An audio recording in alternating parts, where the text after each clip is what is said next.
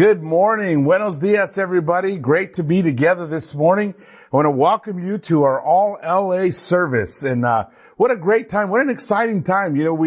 So many extraordinary things are happening, and every region's been having their own services. And here we are all together sharing one service online. What a great thing that is happening this morning. And I want to welcome you, welcome all the members of the different ministries out there across LA. Welcome to our families that are watching wherever you are, our friends, our neighbors, our co-workers. It's great to have you with us this morning. We're going to have a great time studying one of the all-time classic stories in the Bible that just has so much to say for each of us. And I think probably one of the most important stories. And I'll tell you about it in just a minute. We're in the really extraordinary times. And I know that we're all going through a lot, and we're praying a lot, and we're connecting. And it's incredible how God has been moving during this time as we've been all staying at home, trying to stay safe, trying to stay secure. We've changed a lot. We used to count the week as Monday, Tuesday, Wednesday, Thursday, Friday. Now we just say day and night, right? We used to have a certain image we always kept up, and now that image has changed for a lot of us at home. And we used to only wear masks once a year, and now we wear them everywhere, and even when we're outside having fun. It's just the world has changed dramatically. Who would have thought this? Who would have seen this other than maybe Bill Gates? But so much is happening out there, and some incredible things are happening, but also some really scary things and some really bad things. Some things that are affecting people's lives, and so many have lost their lives. So many are losing their businesses and aren't able to work, and there's just a lot of bad things out there happening. And I know that we are aware, and we've been praying, and hopefully that's drawing us closer to God and building us up spiritually so we can handle it all. Because, there is a lot of anxiety out there, a lot of fear out there, and for good reasons, not unreasonable fears and not unreasonable anxiety, but reasonable, very real things that are scary out there. And that's what's happening in this country, a developed country with many resources. You can only imagine what's happening in countries around the world where they don't have any resources and they don't have doctors and nurses to go to. So please keep them in your prayers as well. And then we'll be doing a special collection to help our family around the world in just a few weeks, and you'll be hearing more about that. But today we're going to focus on studying one subject, the most important subject, and that is God. We're going to focus on God. And we only have a few minutes. It's a 20-minute sermon, so I'm rocking and rolling. That's why I'm talking so fast. I'd probably switch to Spanish and it'd get done even faster, but then you wouldn't understand. So we're studying God, and God is the great mystery for most of the people on the planet. Very few people have a confident relationship with God. And that's one of the beauties, one of the great blessings of being a disciple of Jesus.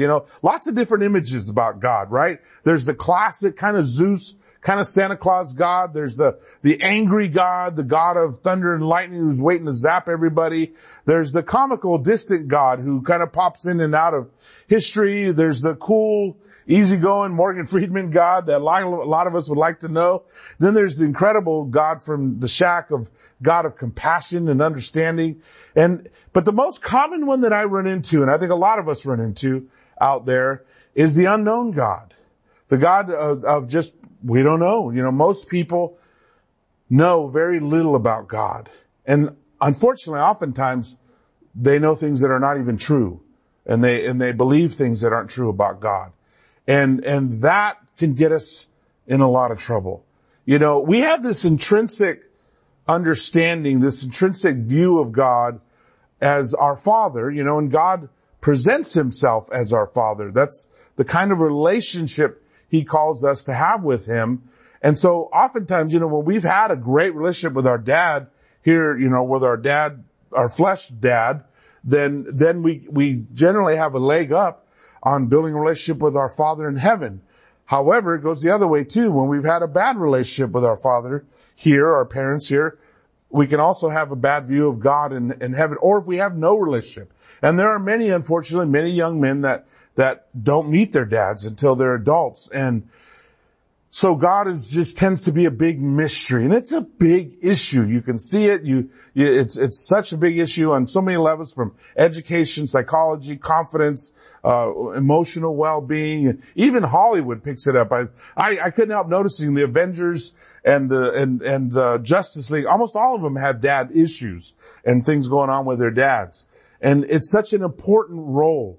And God presents himself to us as a loving father, or specifically today, we're reading Luke 15, the classic story called most of the time as the prodigal son, but really should be called the compassionate father, because that's really what the story's about. The star of this story is two people. One is God, the Father, and the other is you and me.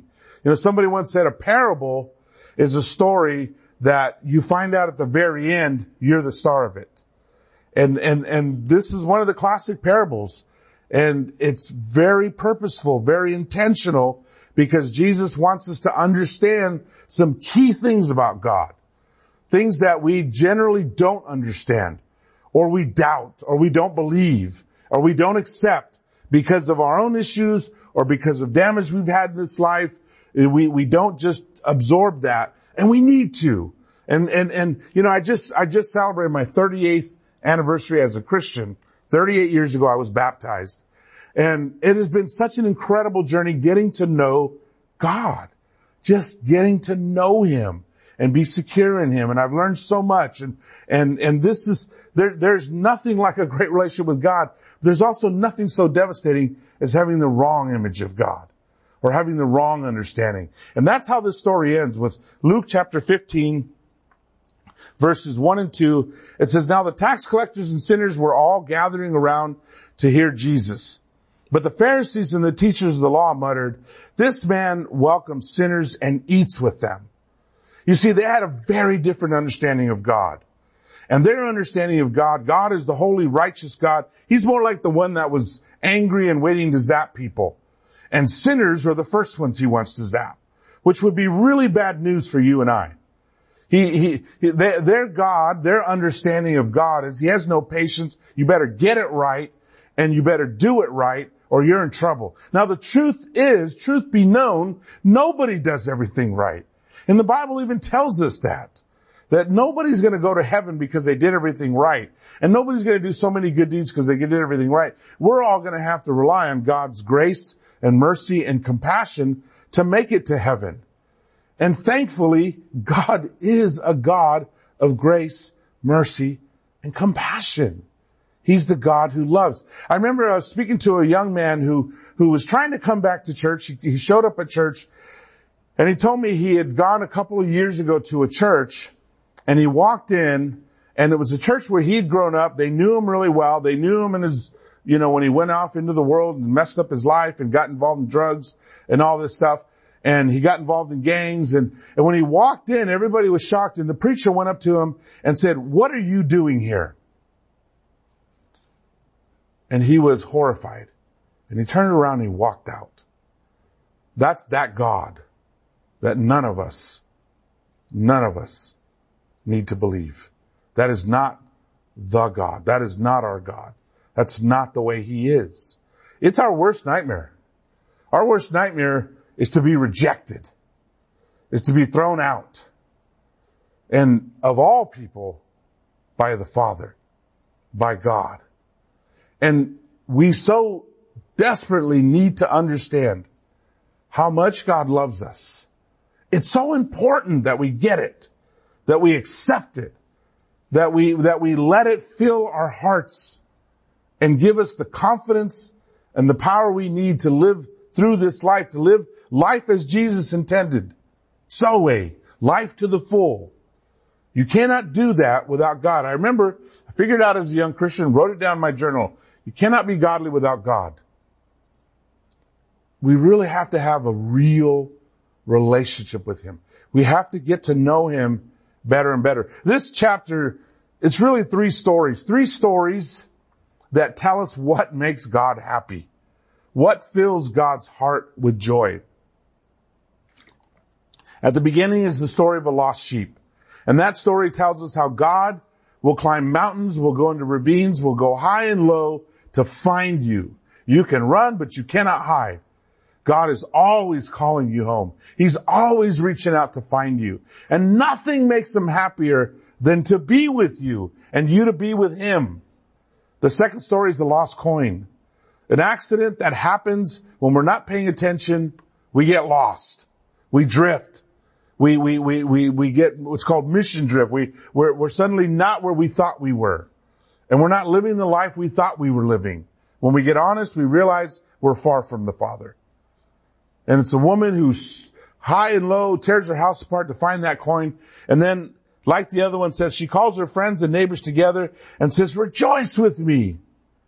Because how great it is, how wonderful it is when she found her coin. And that's you and me, the lost coin.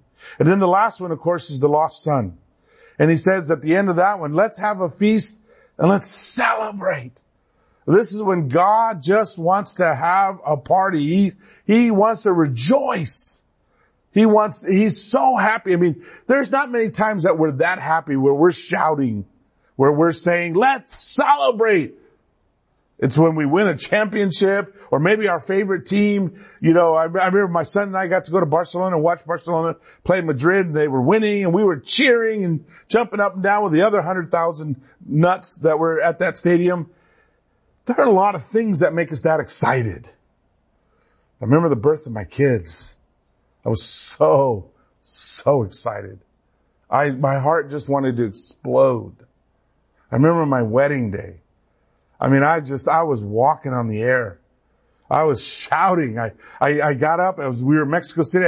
I went out in the street and I shouted, thank you, God. I was so excited. I couldn't wait. And that's how God feels when any of us turns to him, when any sinner repents. And understand this, a sinner who repents, that doesn't mean somebody who's a quote-unquote non-Christian necessarily. Yeah, if you're out there and you're not walking with God and you don't know God, then come, ask, get help, find out, turn to him. But sometimes that's Christians too. That's disciples who've just drifted away. And we're not there anymore. We're not walking with God. We're going through the motions, but our hearts are far from him. And this is the warning that Jesus gave. They're ever seeing but never perceiving. They're hearing but not understanding. And we can go to church and sermons just bounce off our hearts. And if somebody tries to correct us or rebuke us, we do the Matrix thing. We dodge the bullets. And somehow we remain unchanged. No, that's not what we're talking about. We're talking about waking up, coming to our senses and being with God, where our hearts are tender, where we can weep with God, where we can cast all our anxieties on him, where he helps us and gives us strength and gives us the power to overcome things. So it's not just the person who doesn't know. In fact, the truth is in this story, the son knew the father. He knew him well. So verse 11 says, Jesus continued, there was a man who had 2 sons. The younger one said to his father, Father, give me my share of the estate. So he divided his property between them. This was horrible. I mean, first of all, he's not even the eldest son, so he has no business asking for an inheritance at all, really. But then to ask for one while his father is alive, so disrespectful. I mean, you shouldn't even talk to your parents about what's going to happen when they die and who's going to get what. And here he is bringing it to his dad, asking for his inheritance. And I'm sure the Pharisees and tax collectors are listening to this thinking, what a complete evil loser. And Jesus is setting him up. Yeah, this guy's out there. Really bad. And in verse 13, 14 it says, not long after that, the younger son got together all he had and he set off for a distant country. And there squandered his wealth in wild living. I mean, he just did a complete idiotic thing. Totally wasted, blew everything. Went to another country so people wouldn't even know who he was. And after that, he spent everything. There was a severe famine in that land, in the whole country, and he began to be in need. There's nothing like hunger to humble a man. There's nothing like desperation. And as anybody could have predicted, when you have money, you got lots of friends. And when you lose that money, you find out whether any of them are real friends. And they weren't. And he's alone and he's desperate. So desperate. Since he went and hired himself out to a citizen of that country who sent him to the fields to feed pigs. And he longed to fill his stomach with the pods that the pigs were eating, but no one gave him anything. I mean, you got to remember, this is a Jewish young man. And he's out there feeding pigs. Pigs are unclean. You ain't supposed to be touching them, let alone feeding them. And he's so desperate that he wants to eat the pods that he's feeding them. And pods cannot be eaten by humans. You get sick and die. But that's how desperate he is. He hit rock bottom. And he says, when he came to his senses, verse 17, he said, how many of my father's hired servants have food to spare, and here I am starving to death? I will set out and go back to my father and say to him. He finally comes to his senses. You know, when working with chemical recovery, we used to always have the saying that they haven't hit rock bottom yet. It isn't until a person hits rock bottom that they turn. And you hope that rock bottom isn't so far down that they've lost their job, or they've lost their marriage, or they've lost their family. You hope that rock bottom is somewhere before that point. But you know that they will not change, and they will not take change serious. And they will not turn to God. They will not come to their senses until they reach that point. He finally reached that point. For him, it was hunger. When he was so desperate, he was doing things that he never would have imagined himself doing. And he was hungry. And he finally came to his senses. And the question is always, how long does it take us to come to our senses?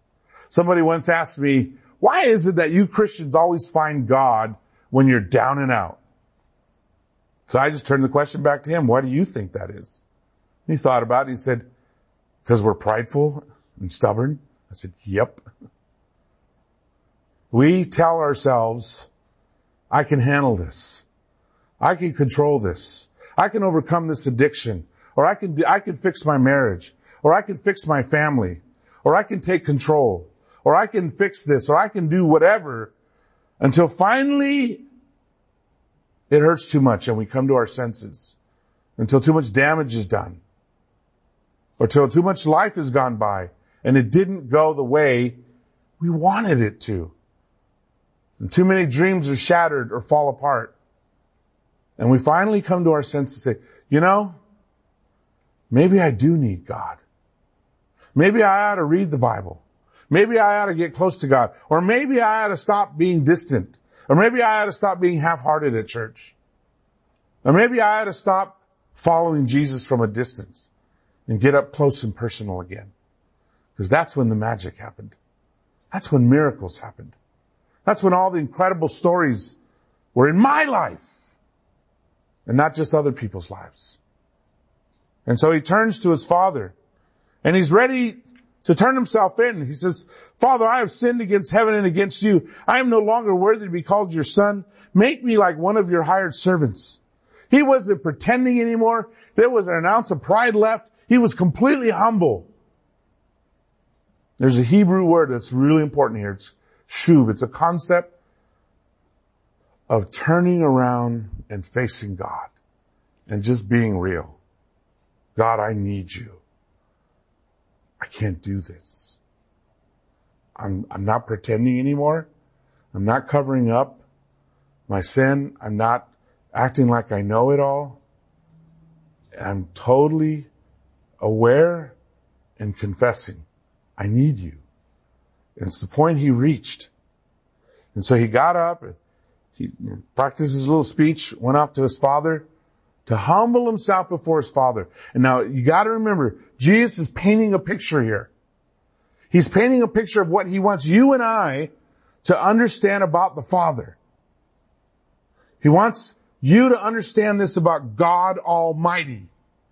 But this is the kind of God he is. This is about while he was still a long way off, Probably standing in a beautiful robe. He's a wealthy man. Nice sandals. Maybe he had Prada sandals, Gucci robe. Had some nice jewelry. Dignified man. What does he do? He takes off running. Running. Totally undignified for an older man. He didn't care. He loves his son.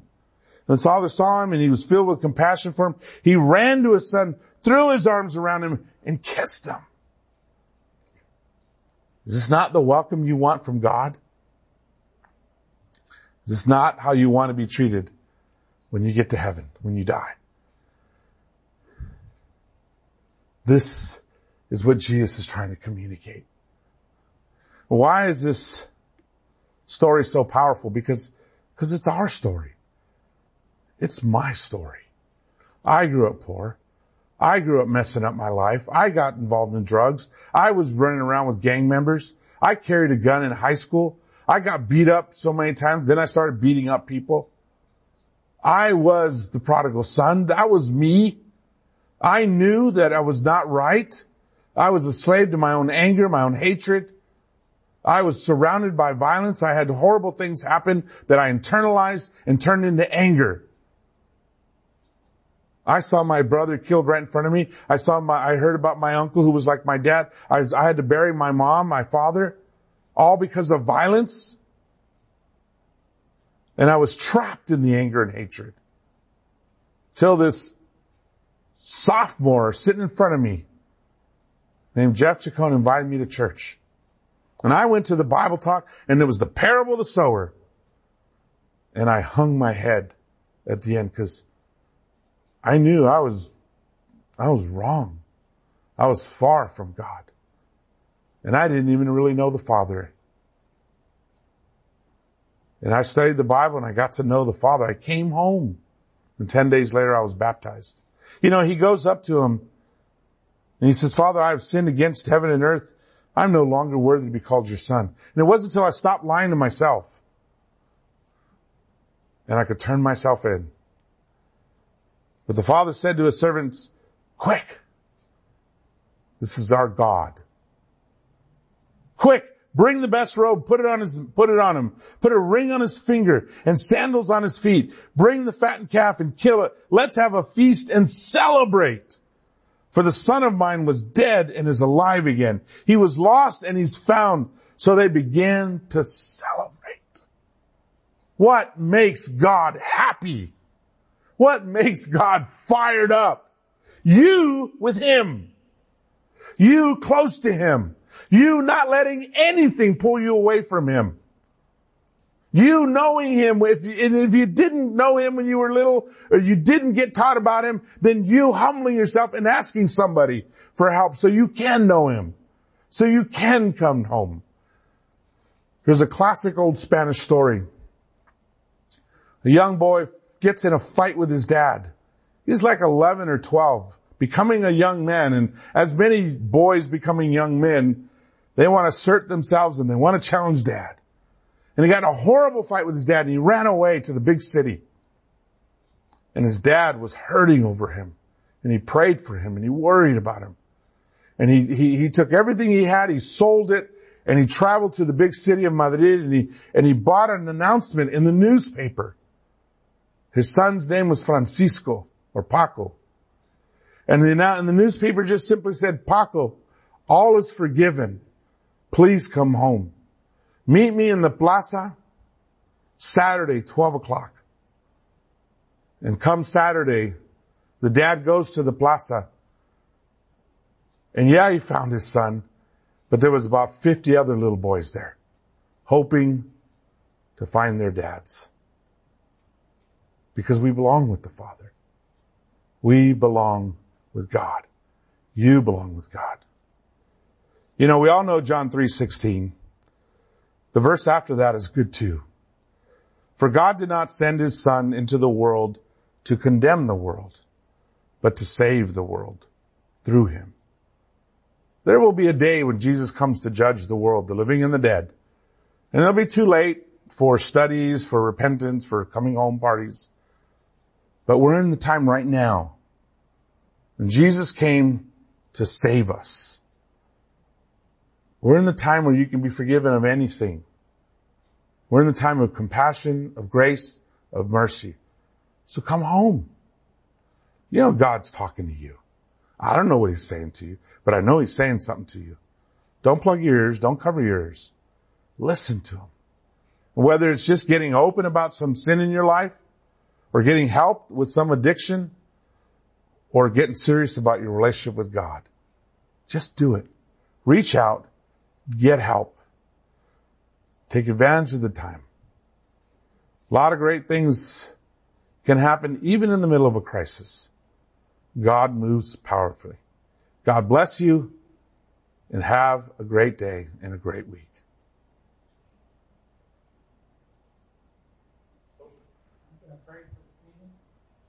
Let's pray as we get ready to take communion. Our Father God, we are so grateful for your welcome. We're so grateful for accepting us all into your family and being our dad. And we know, Father, that even this story doesn't cover everything, because you also went to the cross for us. You also paid for our ticket home. You also paid to remove the barrier between us and you so that we can be with you. You shed your blood so there'd be nothing between us.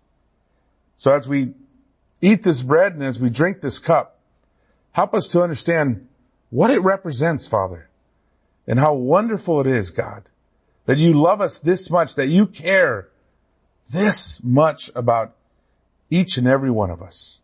We thank you, and we pray all this in the name of your Son, Jesus. Amen.